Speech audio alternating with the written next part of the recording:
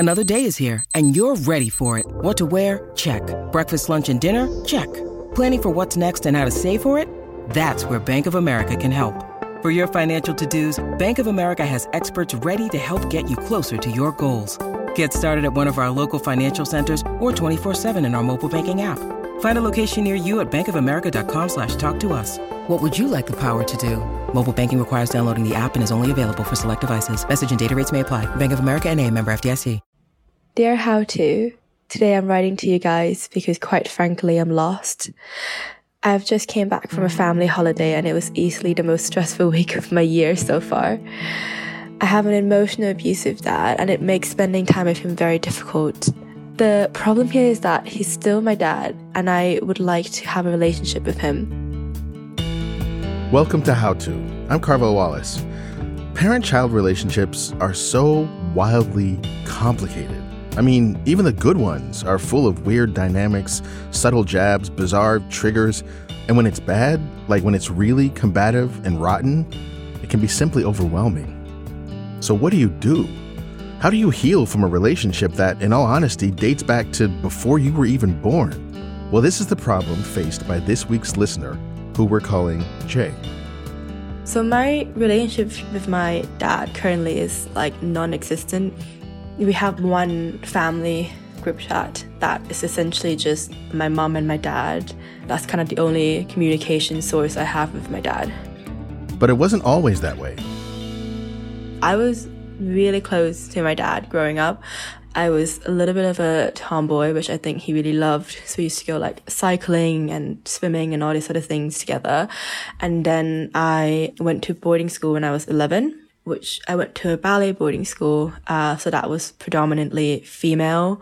And I think through that, I kind of really gained my like femininity and grew up. And he then really struggled to kind of adjust to that. Jay spent a few years in Canada for school and then moved to the UK where she now lives and works. Her parents remain in Thailand, but once a year, the three of them meet up for family vacation. And this year, let's just say stuff came up. We booked this tour to go to this garden. Then my dad wanted to go to this restaurant for lunch next door. But by the time it like opened and they were serving us food, we were going to be late for the tour. And I mentioned like, hey, I think we're going to be late. And he essentially was like, don't worry about it. Like, I think I can get us in, like, I can talk my way into this garden. And I was like, well, I don't know if we should assume that. It kind of just, like, really escalated. He then started, like, essentially just, like, shouting at me and saying stuff like, you're too British, you're, like, keeping on time too much, and bringing everything into the fight, where it didn't really need to be a fight. And then I cried, like I ran out of the restaurant, and we essentially just didn't speak the whole vacation after that. First of all, I'm so sorry that happened. I just feel like the kind of pain I experience when I get into a fight with someone I love, it's like the worst kind of psychic pain I know of. Obviously, this fight is not about whether or not you're going to get into this garden. It's about other things. And and so I guess I'm wondering, what do you think is behind this tension? So this might be like a really long story, but when he grew up, my grandma had this important job in the government and she was traveling loads and she really focused on her career. So my dad was then raised by his grandma, like Southeast Asian old fashioned. And because he didn't receive parental love from a young age, I don't think he knows how to give parental love. Also, like, my mom and my dad are in a very difficult situation. They had separated and they're kind of back together, but they're still separated. And it's really awkward and weird. So I think he's, like, losing a lot of really close people in his life right now, like his wife and then, I suppose, like, his only child. So I think a lot of it is, like, anger. You know, a lot of people would say, like, well, listen, your dad is toxic. You need to cut him off and you just need to get on with your life. What keeps you from doing that? Like, it really, like, deeply hurts me to think that I have such a small unit and, like, I'm going to cut that down if I can try to have a relationship with my dad, I would like to, because I think, you know, maybe when it's like too late, I'm really going to regret it. I also had this really weird dream where I was like at my dad's funeral and I was talking to his mistress, because he cheats on my mum. And I was talking to the person that he's cheating on my mum with, and she was then like explaining everything from my dad's point of view, like saying like, oh, you know, he really wanted someone to like talk to and to love and all this other stuff. And I was like sobbing in my dream. I was like shaking because I was crying so much. And then I woke up and I was like, I've got to try. You know? Wow.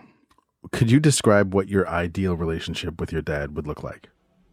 I think I just want to be able to like talk to him and have a conversation, and maybe like we won't ever be as close as when I was 7, and I'm okay with that.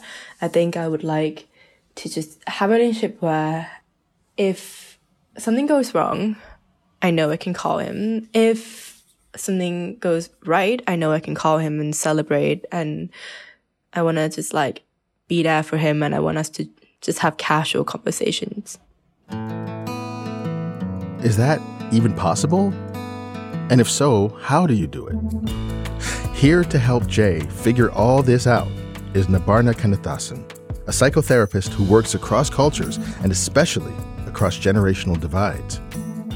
Also very much interested as a research area as well about what happens when migration happens and different generation acculturate at different spaces. So this is really, really interesting.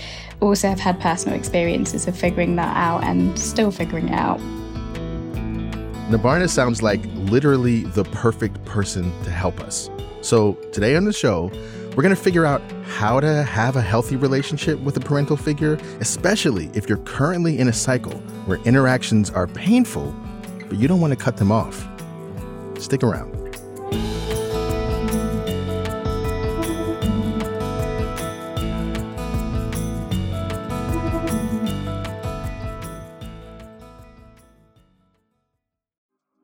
Apple Card is the perfect cashback rewards credit card.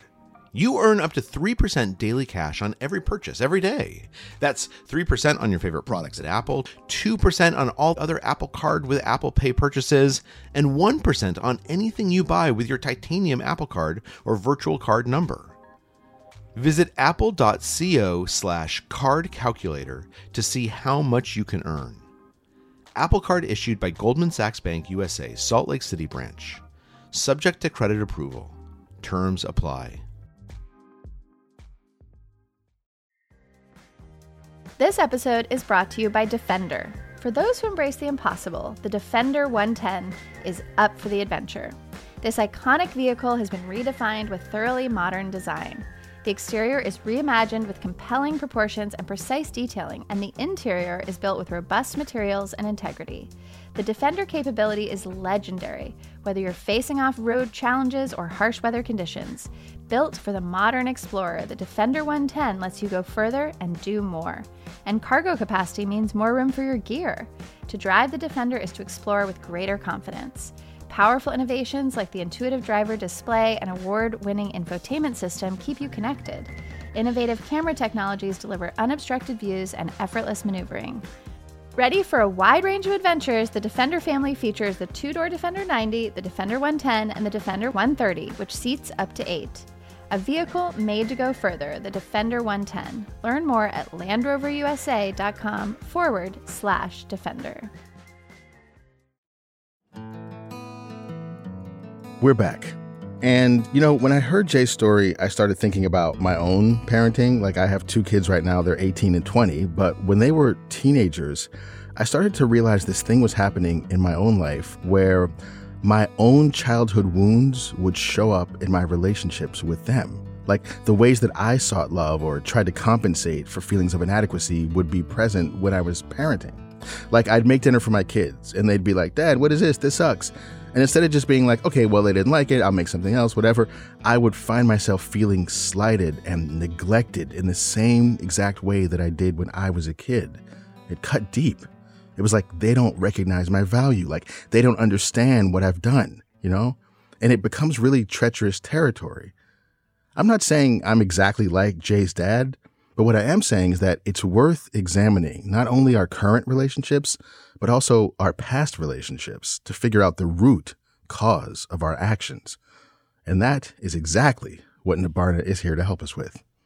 I really like the way that you've spoken about Dad, is how you've thought about his intergenerational way of being loved or being cared about, which I think to me says that you care so much enough to actually write in and to think about how do you do reparative work if it can be done. You've had a different version of Dad, it sounds like, when you were pre-7. There was a close bond, and I'm wondering what it was like for you both when you then went to ballet boarding school and came back. What was that time like? It was a difficult time. I mean, I loved, like, my friends. If we cut ballet out, I had a fantastic time. But my parents were also struggling with the absence of me. What do you think is behind that? Why are these intergenerational relationships so complex, and why are specifically our relationships with our parents so complicated? Big question, but I think one of the biggest thing is time and space. I think there's a generational different understanding of, let's just use boundaries, because I think it's a buzzword all over the therapy world and all over social media as well. How parents might understand boundaries is completely different to the way that we would have learnt boundaries. And so I think one is how time evolves, and then there's subtle nuances about how we understand what a family narrative should be, or different ways of also being in families that I think in Southeast Asia, I'm from South Asia, there's a collectivist space as well in most parts of the world, actually. If we're thinking about people of colour, there's this sense of having a collective, it's a family unit, and we do everything is for the well-being of the family. And then I think when we're educated in a Eurocentric or Western way, we're taught individualistic values, and I think they start conflicting and jarring, and you can't. And this is why I think some children then start to code switch and learn how to be in school and their social settings, and then another way at home. But at one point, when children become adults, their relationship with their parents change because they can't code switch anymore. They've fully formed into their identity. And I think depending on parents' emotional capacity, if they're working completely to put food on the table, they're not going to want to sit down and say, tell me about your feelings. And I think when someone is ready to talk about their feelings, it can feel really hard for both parties. I never really thought of like the cultural difference as being a key factor. But I think now that you pointed out, there's such an emphasis on like older people, the elders, having more respect in the Southeast Asian communities. And also this thing of like when you grow up and you get work, you help your parents out, and that's like the first thing you do. Yeah, and I think that's quite interesting because then the roles start switching and it gets a bit blurry because who's the adult, who's the child, even if it's an adult child, right? Yeah. So here's our first insight. It's probably obvious, but worth noting again that individual relationships are very much affected by community and culture. It can manifest in things like the expectations that people have of their children, the type of respect a person is supposed to receive as an elder, even in a sense of duty. And when people have different community and cultural influences from one another, well, then conflicts are going to arise. My parents migrated from Sri Lanka to Germany, and then I was born in Germany, and then we moved to the UK. So there was a whole sloshing about that happened. But I think the cultural values are very rooted in sort of South Asian collective thinking and around, I think, survival as well. And I think, Jay, as you were speaking a little bit about the role shifts after a while to sort of provide or to support the family system or even look after the family system happened quite early on. And I think hearing your story as well, Jay, made me think a little bit about growing up, especially as a teenager. I struggled a little bit with the academic pressure and trying to sort of figure out where do I listen to my parents, and then where am I helping them out with bills or mortgages or trying to translate. And so the boundaries, I guess, were really blurred as I was growing up. And it wasn't until my late 20s that stabilised. There's at the same time Jay, as you described your dad and understanding his intergenerational experiences of love and affection, I think very similarly, I appreciate my parents. Love or affection wasn't said out loud by their parents or their grandparents. They were quite big families. It was more through food. If you had a fight, you knew the fight was over because food was suddenly here and everything's fine, and it's never spoken about. I mean, we're all people of color who live in kind of non-POC spaces, like just countries. And, I live in America and you guys. And so I think a lot about this, the added kind of identity complexity of, if I am this person, does that mean that I still belong to the family that I came from? And I wonder how you coach people through that who are struggling with these identity issues within a larger cultural context. I think one of the first things is honoring the people that we're becoming, because there's something around gut instincts and following hopes and dreams that's so important, that's all happened for a reason, and honoring and accepting where we are at. Because I think sometimes that's hard when we don't have family validation to say, well done, go you're doing brilliant, and to be able to do that ourselves and starting there. And I think the other work is the parent work, which I think is the hardest. I think seeing them, as sometimes one of the homeworks I set is to observe parents as strangers. If there are any other adults in the world, just watch them. Okay, so here's our next insight. As kids, despite being around our parents all the time, we only really get to know them in a very specific and I would say limited context. But then as we grow, our point of view on our parents needs to shift. Just as we don't want to be seen as teenagers forever, they don't want to be seen as my parent forever. Like, we have to learn to put that point of view aside in favor of another way of seeing them. As an adult, as a neighbor, as just a person in the world, a person in your community, someone outside of you. It can help to depersonalize some of this behavior. And you can start small by really just observing how they interact with others. And another thing, even if your relationship with your parent is rocky, especially when it's rocky, it's important to try and get that love and validation that we need from other places. And I guess this is where the saying, some friends are like family, comes into such huge focus.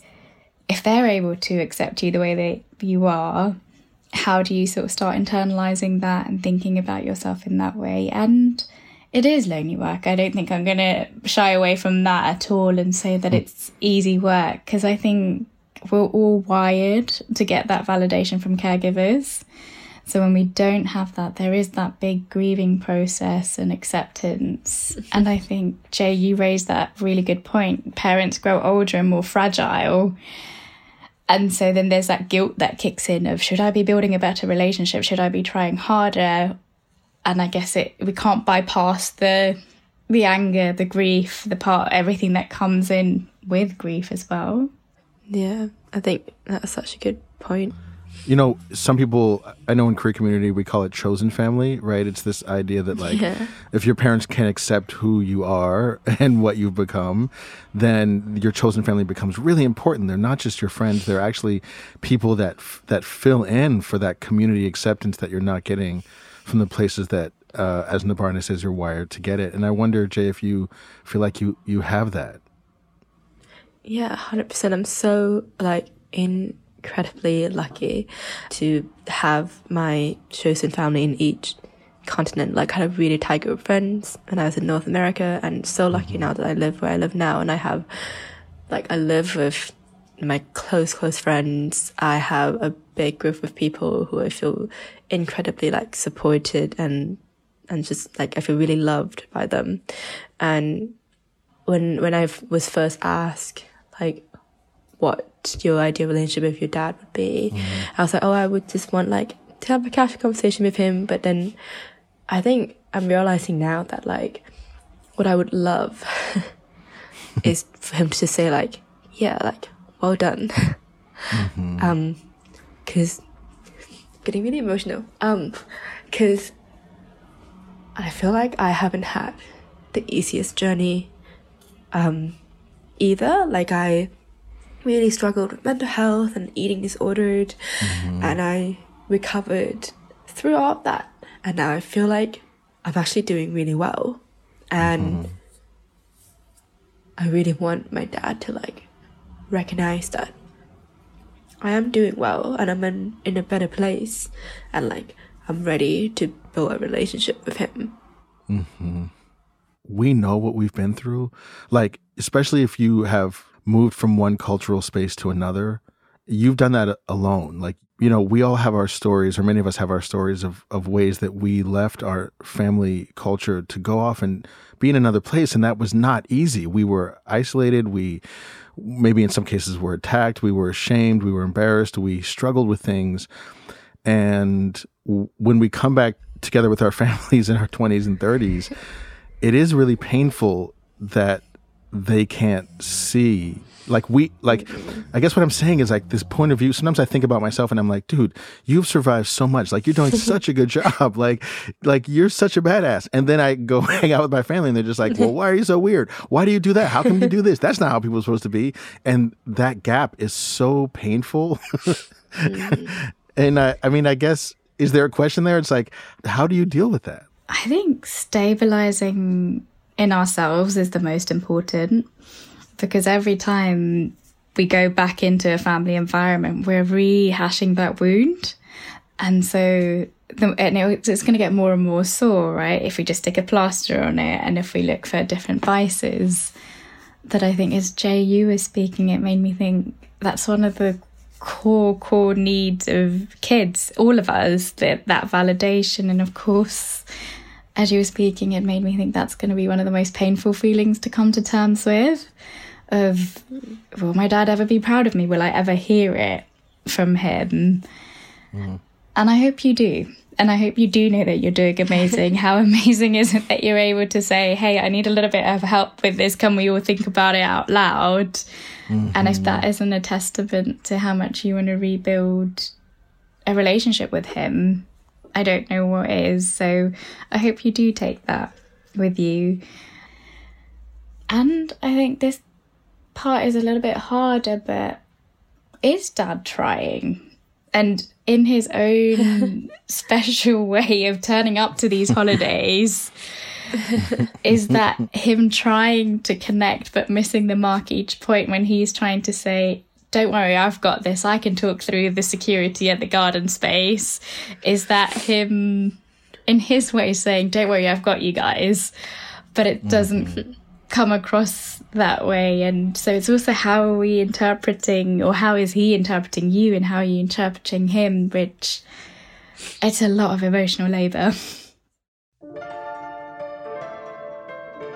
So that is a lot of emotional labor. And it does raise a few questions for me. First of all, does Jay's dad want to repair the relationship too? Or is this just Jay by themselves doing everything? And what should Jay do if the labor is unbalanced? And perhaps, most importantly of all, how can she do this work without getting hurt in the process? All of that after a break.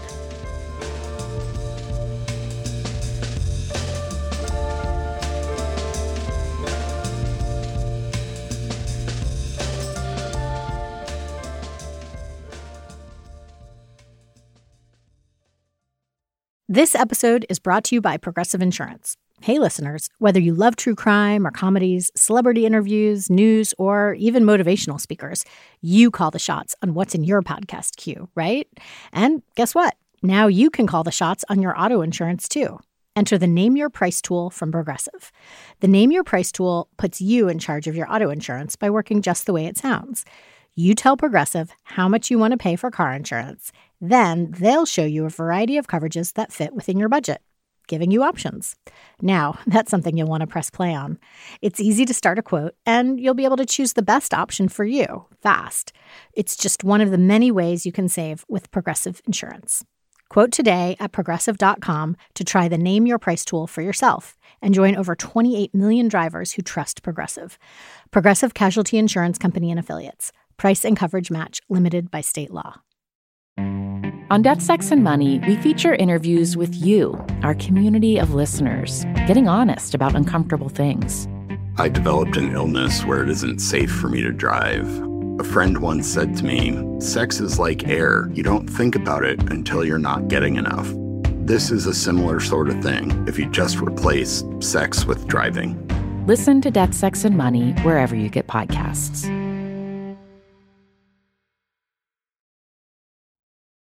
We're back with psychologist Nabarna Kannathasan and Jay, who has a strained relationship with her father, but doesn't want to cut him off completely. Do I now just kind of accept that we have this space and then rebuild this relationship that is like new and just surface level, but I can still have a conversation with him? Or is it like, should I try to reduce the space between me and my dad and explain to him that like, these are the ways that I try and I want to know how you've been trying these years so we can, you know, like understand each other's like love language and actually communicate on the same track. Which felt more breathable? Which felt more lighter? I think the first one would probably be the easiest, but I think because I still feel that like want of validation, I think that's why I want to go down the second route and say like, this is how I'm trying and this is what I want. How are you trying and what do you want? That makes sense. And I think that's a fair assessment of the easier route as well. One thing that I might caveat is how important it is for you to be as comfortable as you are in your place. And I'm glad that you said that you feel like you're in a good place. So then every time you open up that conversation with dad where you're wanting a deeper connection, that if you walk away, you're still okay. It does need to be planned. And, you know, when are you both the most chilled out? Are you both going cycling together for a little bit? Things that do connect you to sort of almost set up that conversation where you both will have your backs up and to make it as comfortable as possible. And then timing it, we're just going to do it for an hour so that you know you can exit that conversation if it does get heated and it's just the hour or the 30 minutes. And then having your space to come back to and ground and anchor that you are okay. And I would say always look after yourself first and you can still do the work that way. It doesn't have to be so painful. So I love this idea of looking after yourself first. And I hear it a lot in recovery spaces, therapy spaces, you know, put on your oxygen mask first before assisting others. But part of the reason that's so difficult with our families, with our parents or our children, is that we feel deeply responsible for them. Like somewhere deep in your system, you feel like looking after yourself first is a form of abandonment of the people who cared for you and sacrificed for you, who were there for you when no one else was. It's sticky stuff. But then I can't help but wonder how much of family fighting is just the outgrowth of people not being able to look after themselves first. Like how much anger and resentment and attachment comes from that. So it's necessary work. And if we've learned anything over and over on this show, it's that nothing productive happens when people are activated and angry. So no matter what's going on, it's probably best to step away from the conversation if you're triggered and revisit it later. Emphasis on the revisiting part. That example of the restaurant, like when it got really heated, I said, I'm willing to have this conversation with you and I would love to have this conversation with you, but in a private and like more calming space. But then that's the thing, like we never went back to it because I feel like he didn't say, okay, like we'll come back to it. He just kind of kept like going at me. So then we never went back to it. You know, this raises a question that I've been thinking about this whole time, which is like sometimes we have tools that our parents don't. Or when we're in conflict with someone and we are sort of like doing the right thing, the thing that we have like struggled and learned how to do, how to like calmly say, look, I'm feeling triggered right now and I need space. And we're in conflict with people who have no access to that. They're just like, well, then fuck you, and like they're just off. And I think this is an experience we can all relate to. And this is not to say that we're always perfect, but like it raises a question for me about how much empathy / sympathy / understanding are we supposed to be offering to people who are behaving in ways that are in fact toxic. And we can understand that like that toxicity comes from a lack of tools, unaddressed trauma, and all these things. And we can understand that we love people. And yet if one of us has tools and the other doesn't, then I think the fear is that we'll find ourselves always in the situation of like taking the high road, always making space for the other person's messiness. And that becomes an abusive or challenging or difficult dynamic in and of itself. I guess that's the question I'm asking is like, is there such thing as like too much understanding, too much calm, too much like, you know what I'm saying? Yeah, no, absolutely. Because at one point we'll self-combust because I think that much giving, it's not conducive to maybe the self-validation or the validation even that we want. That's probably not the kind of relationship that we're looking for with parents. I guess we're going a bit behavioural here, and if we think about little kids, what we model is also then what they learn. And sometimes with parents, I've noticed, especially working with sort of the second generation children who've migrated, setting the tone of saying, if you want access to me and if you want that family sort of unit space, this is how I like to be communicated through. Yeah, and I think my question would be like, I understand and I'm willing to like learn more and try to understand more about the reasons behind his reactions and his relationship with me, and like make him do the work.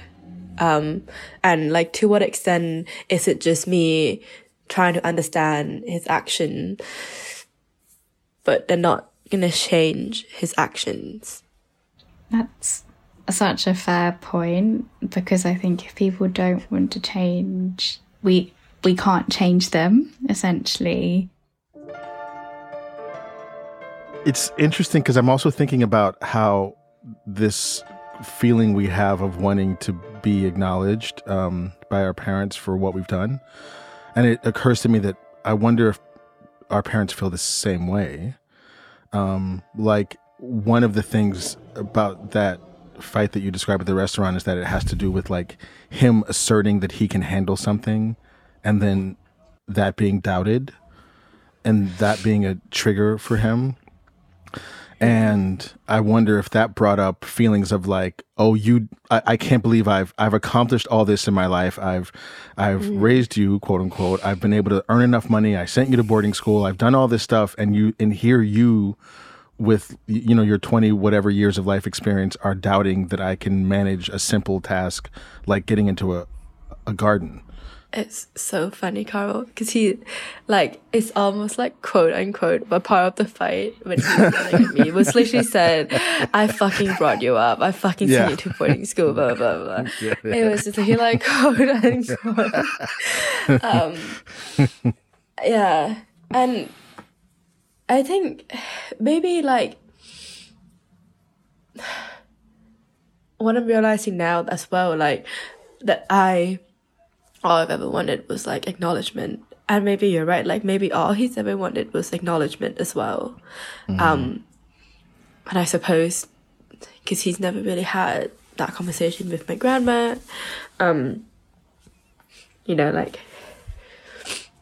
maybe I should say like, you know, like I am proud of you, Dad, for doing all the things that you've managed to like accomplish, because he's accomplished loads in his life and like did really well. Okay, so maybe that acknowledgement will be an opening for Jay, but still, where does that leave Jay and her dad? Like, they don't have another family trip planned.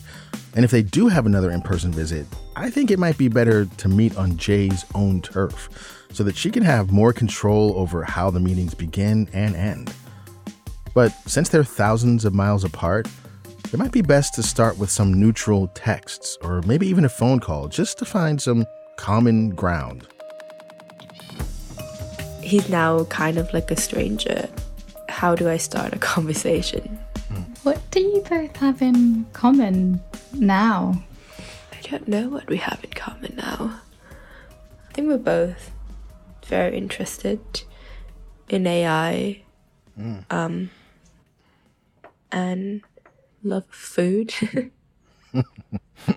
I just feel like it would be me kind of generating a lot of the momentum. This strikes me as like one of the things people often complain about social media, but one of the interesting things I've observed in a way that it's helped us is that it often gives us like an opportunity to connect with people that we don't have any other way of connecting with them, like by sharing memes or articles or just interesting. Like I have entire relationships with people that are just about like, oh, here's the Instagram reel I saw about this restaurant. Doesn't this look amazing? And sending it. I mean, dads love information and articles. I think that might be a universal thing. Dads love being like, oh, that's interesting. Like just there's like anything that makes you say, oh, that's interesting. For some reason, dads love that. I think that's also like quite a low effort thing. Maybe I can do. Okay, so here's our next insight. When you're trying to rebuild a relationship, start small. Just connect over things you have in common. It might be sharing memes or movies or songs or just articles that you know you'll both find interesting. It'll give you a neutral thing to talk about. But try to keep it a light lift. It shouldn't really be all on you. So this next question could be a little tricky, but I am thinking about, we have a wide variety of listeners who are in a wide variety of situations. And obviously everyone has parents or had parents in some way, but a lot of people who listen are parents. And I'm wondering if you're a parent and you're listening and maybe you're recognizing some of yourself in Jay's dad. My question is like, what can that listener do to make amends, heal the relationship, etc.? I think the first thing I'd say is to slow down. If they're noticing that they're having a lot of heated conversations before they go, right, I'm going to fix this, perhaps taking some time to reflect on, as we've done today, a little bit around history. Where's that come from? Is that learnt behaviour from their parents or their grandparents? And are there certain situations or themes that bring up that reaction in them? And I think it's that self-awareness that will probably then, when you do go in to have a conversation, I think we all are a little bit aware of using I statements and saying, I feel this way, but tell me a little bit more about how it makes you feel.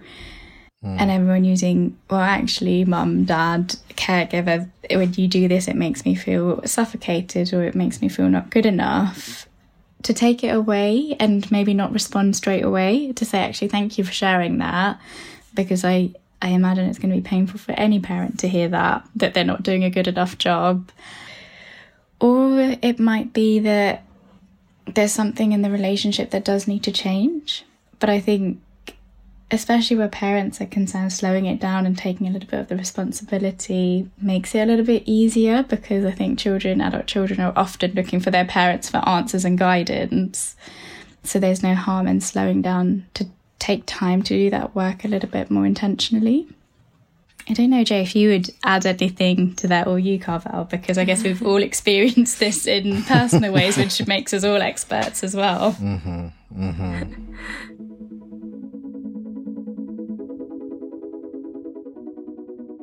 What I would appreciate my dad to do is trying to understand me as an adult.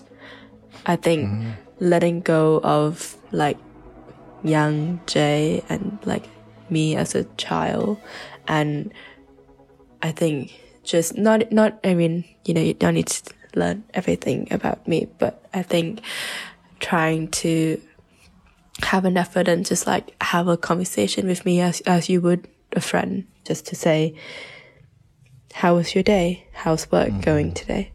I just want to do like a quick shout out to my mum. It's like, I think that's why we've got such a great relationship, because and I think to the parents listening, it's like we've got such a great relationship because she accepted like the changes throughout my life, and she's there as a friend.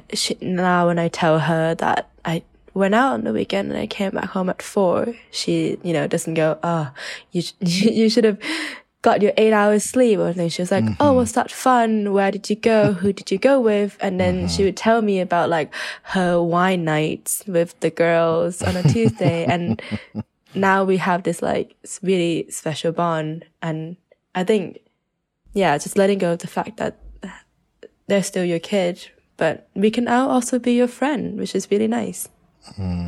Yeah. This has been such a, I mean, for me, this has been such a great conversation. Like, I've really gotten a lot out of this. And I guess I want to ask Jay, was it helpful to you at all? Extremely helpful. Thank you so much both for just like taking the time to talk to me through this.